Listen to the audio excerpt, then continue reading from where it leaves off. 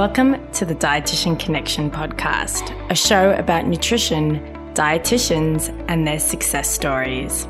This podcast, hosted by Kate Agnew and Marie Ferguson, will empower you to realize your professional dreams by giving you access to our global community of dietitians. Through our conversations with nutrition leaders, we'll educate you, inspire you, and help you create more impact as a dietitian.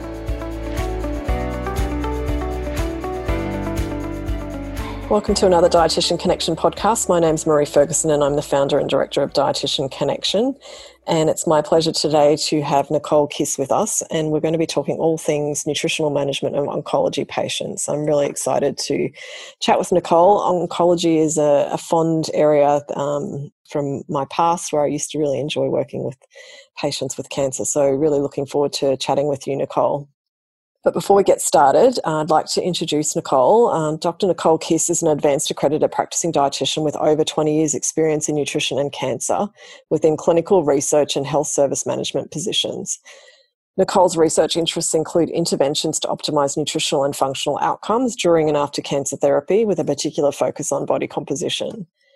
Nicole is the co-lead of the Exercise and Nutrition for Cancer Research Group within the Institute for Physical Activity and Nutrition. She's also a council member of the Clinical Oncology Society of Australia, or COSA, and chair of the COSA Nutrition Group. And today's podcast is supported by Resource Refresh, so we greatly appreciate their support. So welcome, Nicole. Looking forward to chatting with you. Thanks, Marie. I'm really looking forward to it as well, and thanks for having me today. So I thought we could start with just telling me a little bit about your experience in working in oncology. Was that your first love, or how did you come to be in oncology? I came to be in oncology quite early in my career. I think as a new graduate, probably only 1 or 2 years into practicing, I was lucky enough to get a job at Peter MacCallum Cancer Centre in Melbourne, and stayed there for almost 19 years. Wow. So absolutely found my niche and my passion in nutrition.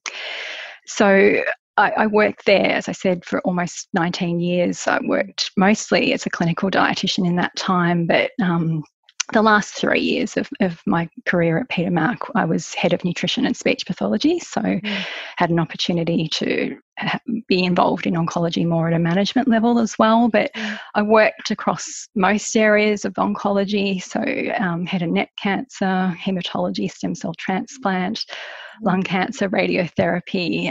So really fortunate to have had the opportunity to work across a lot of different practice areas there.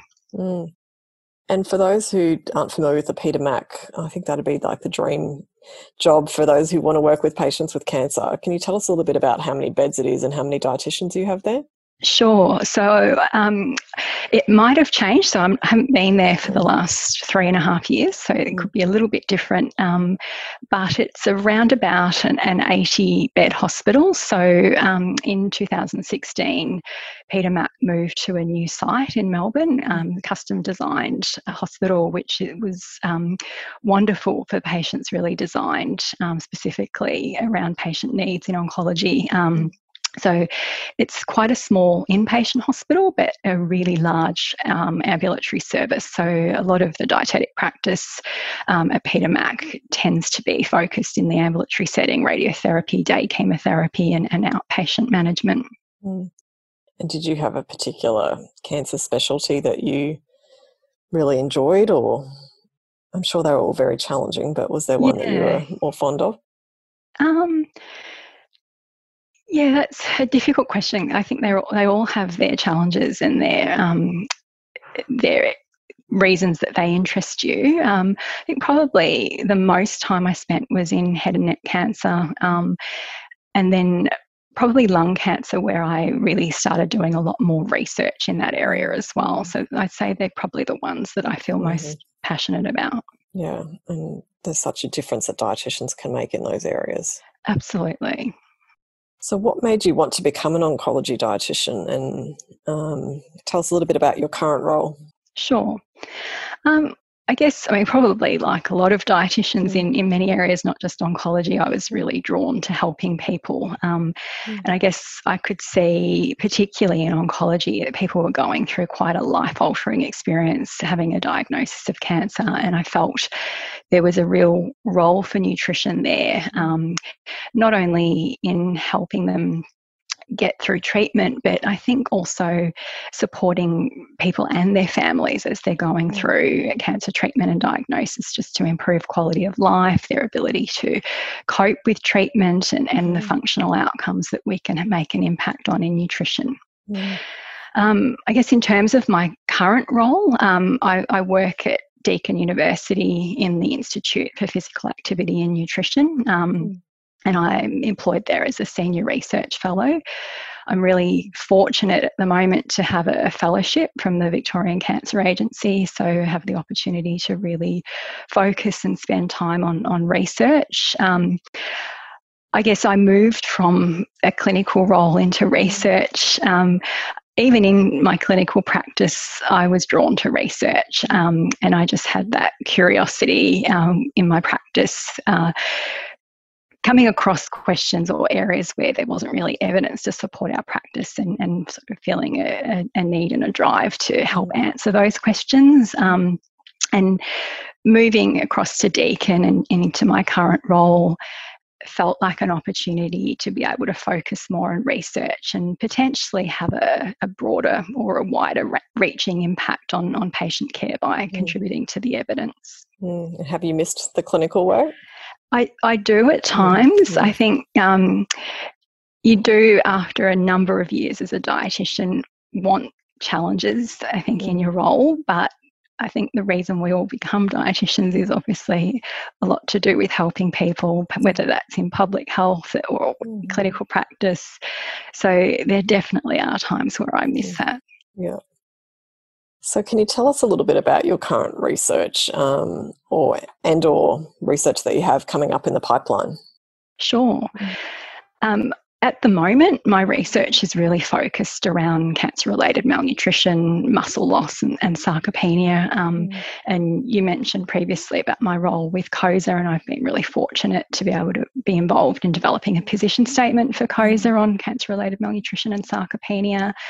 So that's been really interesting to delve into the literature there. But in terms of my own current research, through my fellowship, one of the studies I'm looking at is predictors of muscle loss in people who are treated with radiotherapy for lung cancer. So the idea is really to try and get a better idea of the contributing factors as people are going through treatment. So dietary factors, inflammation, physical activity levels. We're really trying to investigate a number of different things that could be contributing to muscle loss through treatment, with the idea is then that we can better understand the people who are at high risk of experiencing muscle loss as they go through treatment, and identify them early as they present, and before they start treatment, we then engage them into interventions early with the focus more on prevention as well. As part of that, I'm also doing interviews with patients who have experienced muscle loss, with the idea of understanding the impact it's had on them as they're going through treatment, and get a bit of insight into their preferences and their needs in terms of nutrition and potentially exercise interventions as well. Another area that I'm about to start, and it's related, but I'm at the moment trying to get approval to access data in a large biobank in the United Kingdom. So again, looking at predictors and factors that are contributing to malnutrition, frailty, sarcopenia in people with cancer, but this is in a really large biobank with the opportunity to explore across multiple different cancer diagnoses. So I'm excited and looking forward to that. Yeah, that sounds amazing. And in terms of the muscle loss, I'm curious, how are you measuring that? What tools are you using?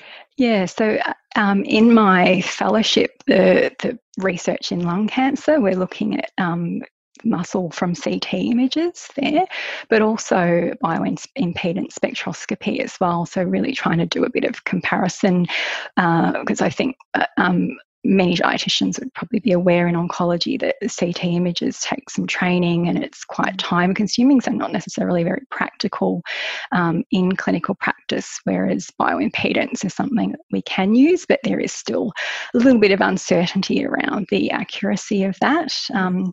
And in the biobank that I'll be looking at, they have bioimpedance, but also DEXA and MRI. Yeah, that'll be great to be able to, cross-check across all of those different data that you've got there in that biobank. That's right. Hopefully learn a bit there. Yeah. So what are some of the challenges in oncology research? I know there's many. What would be some of the top ones? Yeah, and there's I guess a couple of main ones that spring to mind. I think particularly in oncology, in the context of some of the medical and lab research that's occurring, where they're looking at new treatments, potential cures, immunotherapies, which is all exciting and obviously really important to people as well. It's sometimes hard to get the recognition for nutrition research and really secure the funding and also engagement that we would really like. But at the same time, we know obviously that nutrition has an enormous impact if we can address it and improve it on things like quality of life, reducing unplanned hospital admissions, a number of different areas as well. So that certainly can be challenging just to get noticed in that context. I think at a more study-specific level or individual level, recruitment, like in any areas, recruitment can be challenging.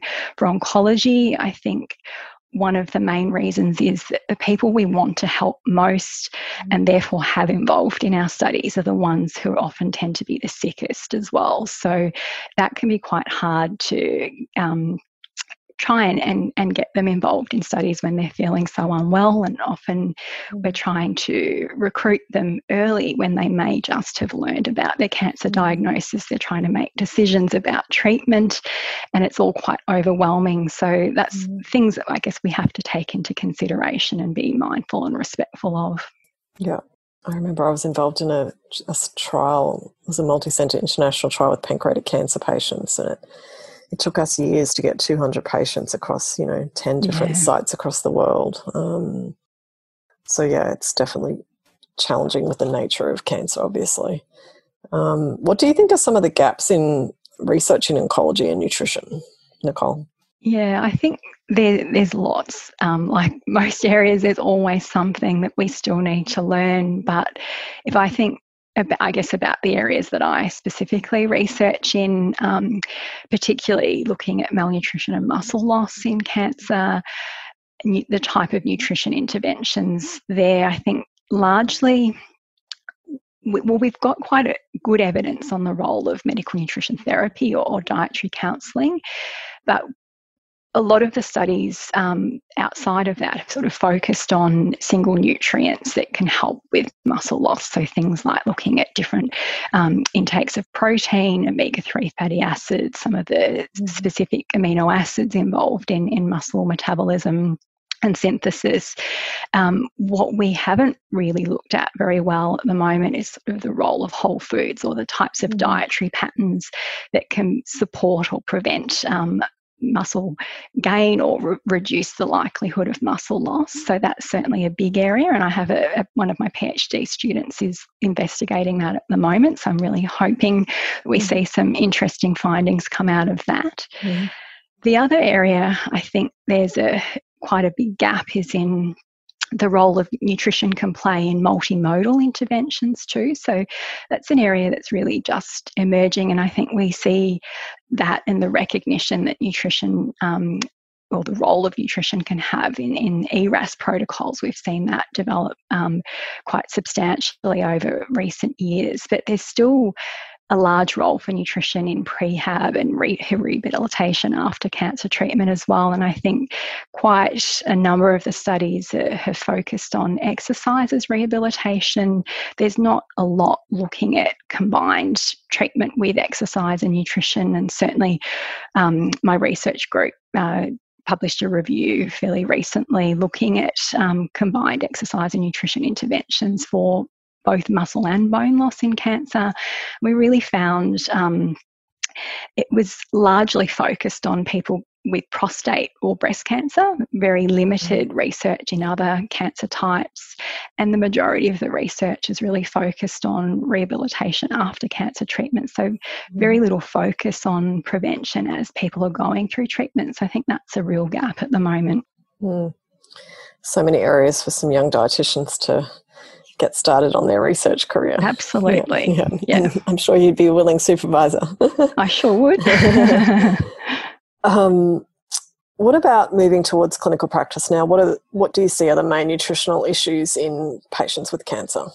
Sure. And I think it varies a little bit depending on what stage of their cancer treatment or recovery they're at. But certainly going through cancer treatment, malnutrition and muscle loss are really large factors in nutritional management, and obviously why I'm so interested in those areas as well. And that's really related to the treatment side effects that they experience, or even the result of the cancer diagnosis itself, whether that's a head and neck cancer and obstructing swallowing, or gastrointestinal cancer that's causing malabsorption or obstruction again as well. So then the treatment obviously on top of that, regardless of what type of treatment it is, there's always some type of side effect that can really impact on dietary intake and therefore contribute to a greater risk of malnutrition and muscle loss as well. And that can obviously persist after treatment as well in the recovery period, and in some people for quite a long time. So there's certainly a really important role for dietitians in following patients up as well. One area I also think there's a big area for dietetic practice is in helping patients return to or start eating a more healthy diet once they're recovered from their cancer treatment and they don't and they're not experiencing those sort of acute effects of cancer treatment any longer. And I mean, obviously we know the role that diet plays in cancer prevention, but also in secondary prevention and the prevention of other chronic diseases as well. And we have I guess there's a little bit of emerging evidence to show that when we're pushing so strongly for high energy, high protein diets to prevent malnutrition during cancer treatment, sometimes patients can then really struggle with returning to a healthier diet when it's appropriate afterwards. So I think we need to do a little more there as well. Mm-hmm. You mentioned some of the adverse consequences. What would be some of the nutrition impact symptoms that you commonly see in these patients? Yeah, absolutely. So, certainly lots of different GI issues like nausea and vomiting, see loss of appetite, diarrhea, bloating. There's so many different side effects that can impact on food intake, and it really depends mostly on the treatment, but also the cancer itself as well. So I guess an example there, if someone's having radiotherapy to the pelvic area because of a colon or rectal cancer, they're really high likelihood of experiencing diarrhea, and again depends on the dose that they have, but the diarrhea can be quite distressing for them as well. Obviously chemotherapy, people will commonly experience nausea and vomiting depending on the type of chemotherapy they're having as well, or oral mucositis as well. So there's many different effects that we can see that can be really challenging for people. So what types of nutrition interventions do you typically recommend? And obviously it's going to vary, as you said, based on the cancer type and their treatment type, and then the symptoms that you just mentioned that they might be experiencing. But what would be some of the common interventions you would look at providing? Yeah, so I think obviously, as you said as well, we really want to individualise that to the person. So depending on their treatment and the specific types of symptoms they're experiencing, and often they need to have some of those symptoms medically managed in order for us as dietitians to be able to have a real impact with our nutrition interventions as well. So it's really important to engage with the broader team to make sure that those symptoms are recognised and being managed as well as possible. But I think in terms of the type of interventions, really what we're trying to achieve as dietitians is to ensure nutritional adequacy. So largely focused on providing enough energy and protein, particularly when we're trying to prevent or minimise malnutrition during treatment. And that can take any form, I guess, depending on the symptoms or what's clinically appropriate. So whether that's whole foods or modified consistency diets, oral nutrition supplements, enteral or parenteral nutrition. So I think we really need to use all of those different strategies at our disposal to try and make sure our patients are receiving the nutritional adequacy that they need. And what about managing some of those symptoms? Are there other tips that you would normally give patients with cancer and their families? Yep. So any particular symptoms? I'm just thinking, if they've got trouble swallowing or the mucositis. Yeah.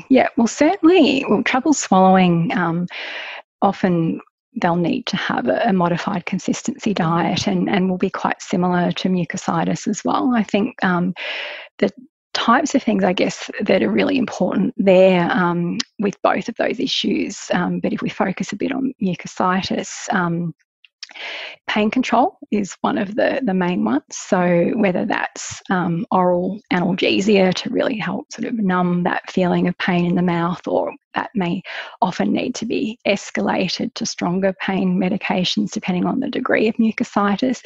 And then, as I mentioned before, once medically the symptoms are being managed well, then we can intervene nutritionally. So with mucositis in particular, modified consistency diets become quite important, and that can range depending on the degree of mucositis from soft foods to puree, or often people will need to have even enteral nutrition depending on the degree of difficulty they're having with their swallowing and the pain.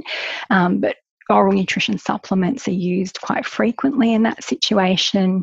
And of course, the type of food, so not just consistency, but helping people in terms of reducing the types of foods that can be an irritant to mucositis as well. So particularly spicy foods or foods that are quite acidic, they can be really problematic for people with mucositis. Mm-hmm. What about challenges for the nutritional management of dysgeusia? I'm not sure if I've pronounced that correctly as well. Yeah, I actually hear people say it many different ways. Yeah, I'm sure. So dysgeusia, I don't think it really matters. Mm-hmm. We all know that we're talking about taste changes as well. So I think that's one of the biggest challenges, I think, for dietitians in terms of the GI symptoms that we are managing in oncology. Often it can be really difficult to provide really sound advice to people, and it's not something we can necessarily make go away as well, the issues with taste and dysgeusia as well. So I think one of the things, and certainly one of my colleagues in oncology research did her whole PhD around taste changes in oncology, and I learned a lot in that time, but really trying to understand the underlying factors that are contributing to the taste changes, I think, can be quite important. So one of the things that we tend to not necessarily explore a lot in our assessments as dietitians is what could be contributing to those taste changes. So is it, in fact, taste changes themselves that are occurring, or is it changes to smell which might be impacting on the experience that patients are having with flavour of food? It could be due to a lack of saliva, a number of different things. So there certainly needs to be a bit more work done in this area in terms of helping dietitians be able to explore and understand and help patients in terms of assessing what could be contributing to those taste changes. And once we understand that better, then we can actually provide better advice. So if we know that it's related to a lack of saliva, for example, we can talk to patients more about a lot more moist foods, or the use of artificial salivas, for example. So there are some emerging frameworks coming out that have been published recently that could help dietitians in terms of guiding the exploration with patients around taste changes. And again, my research group also published, or have just had accepted, I should say, a systematic review in this area looking at taste changes and implications for nutrition practice as well. And I think that was the conclusion we came to also, that dietitians do need some more support. I'm just thinking, I know you're in lockdown in Melbourne as we're recording this, with COVID-19 we're seeing the taste changes. I'm wondering if there's some sort of immunological thing that's happening in both cancer and COVID-19. It would be interesting to explore that. Yeah, absolutely. And I think there have been links between the pro-inflammatory cytokines and the impact on taste. So certainly there is some evidence in cancer that can be contributing, and would obviously be quite relevant to COVID as well. Yeah. What about GI intolerance issues? You've mentioned a couple of them, such as nausea, vomiting, diarrhea. What's the best method of sort of managing those in patients with cancer? Yeah. So I think obviously, again, optimal symptom management medically is key, but in terms of dietary intervention, so for example, with someone with nausea, we would firstly try and understand some of the triggers for that nausea as well. So I guess for someone, some people can often find that the smell of food can trigger that nausea and vomiting as well.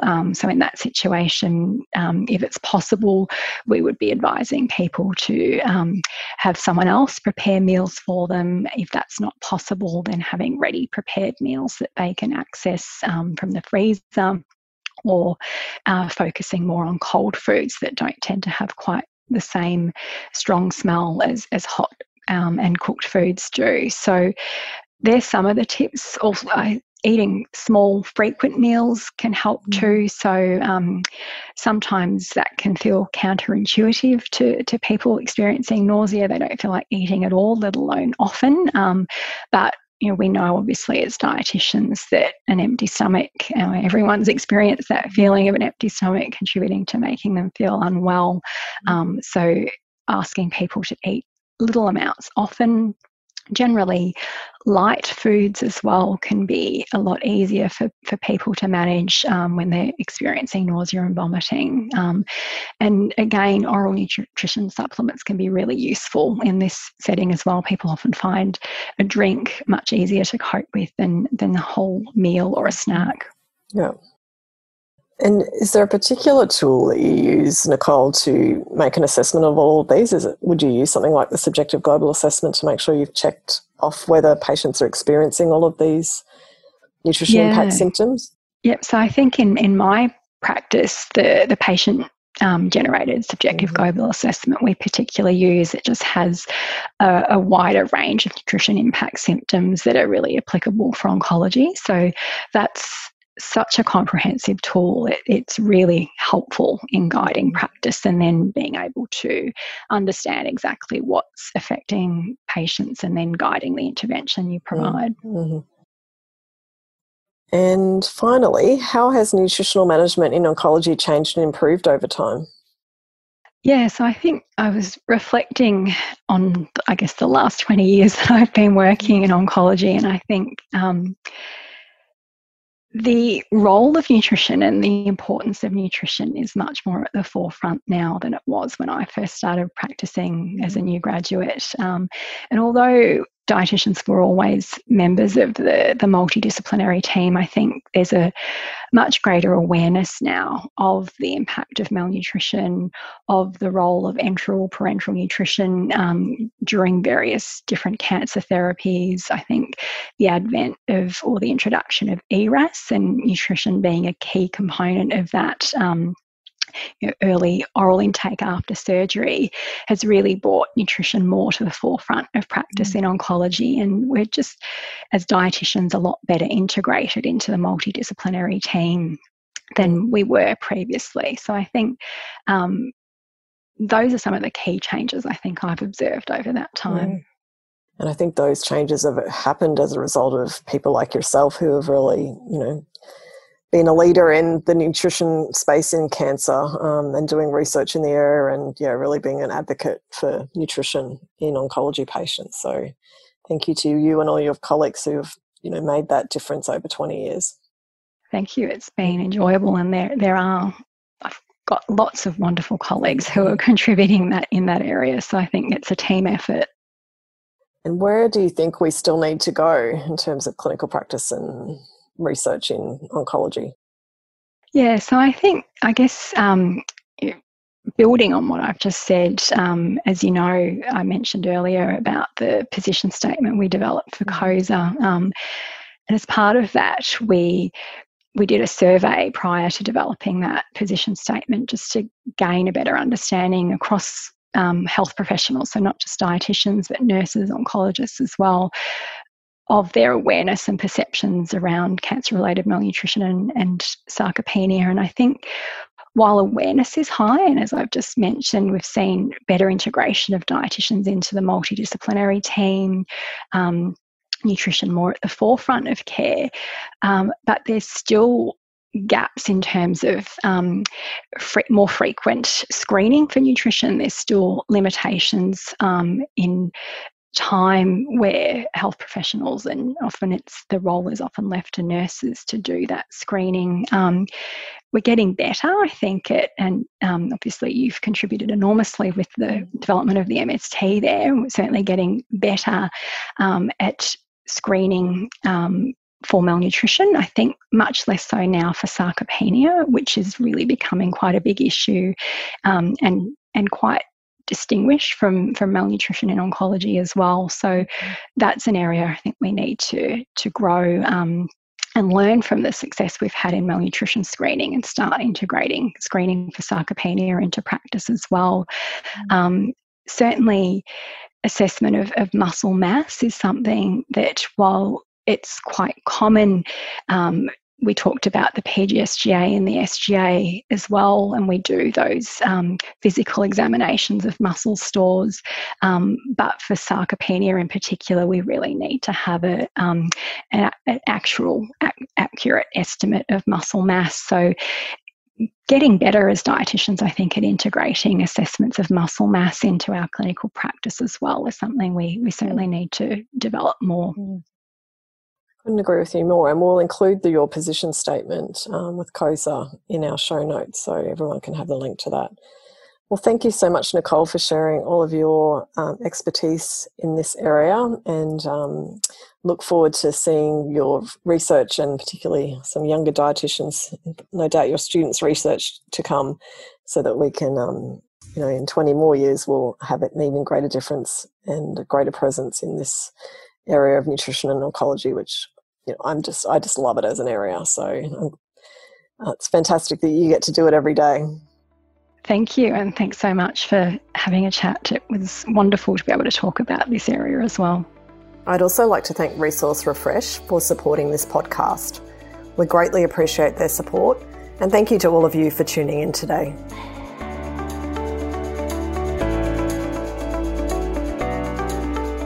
To get all of the links and resources we discussed through this episode, you can go to dietitianconnection.com/podcasts.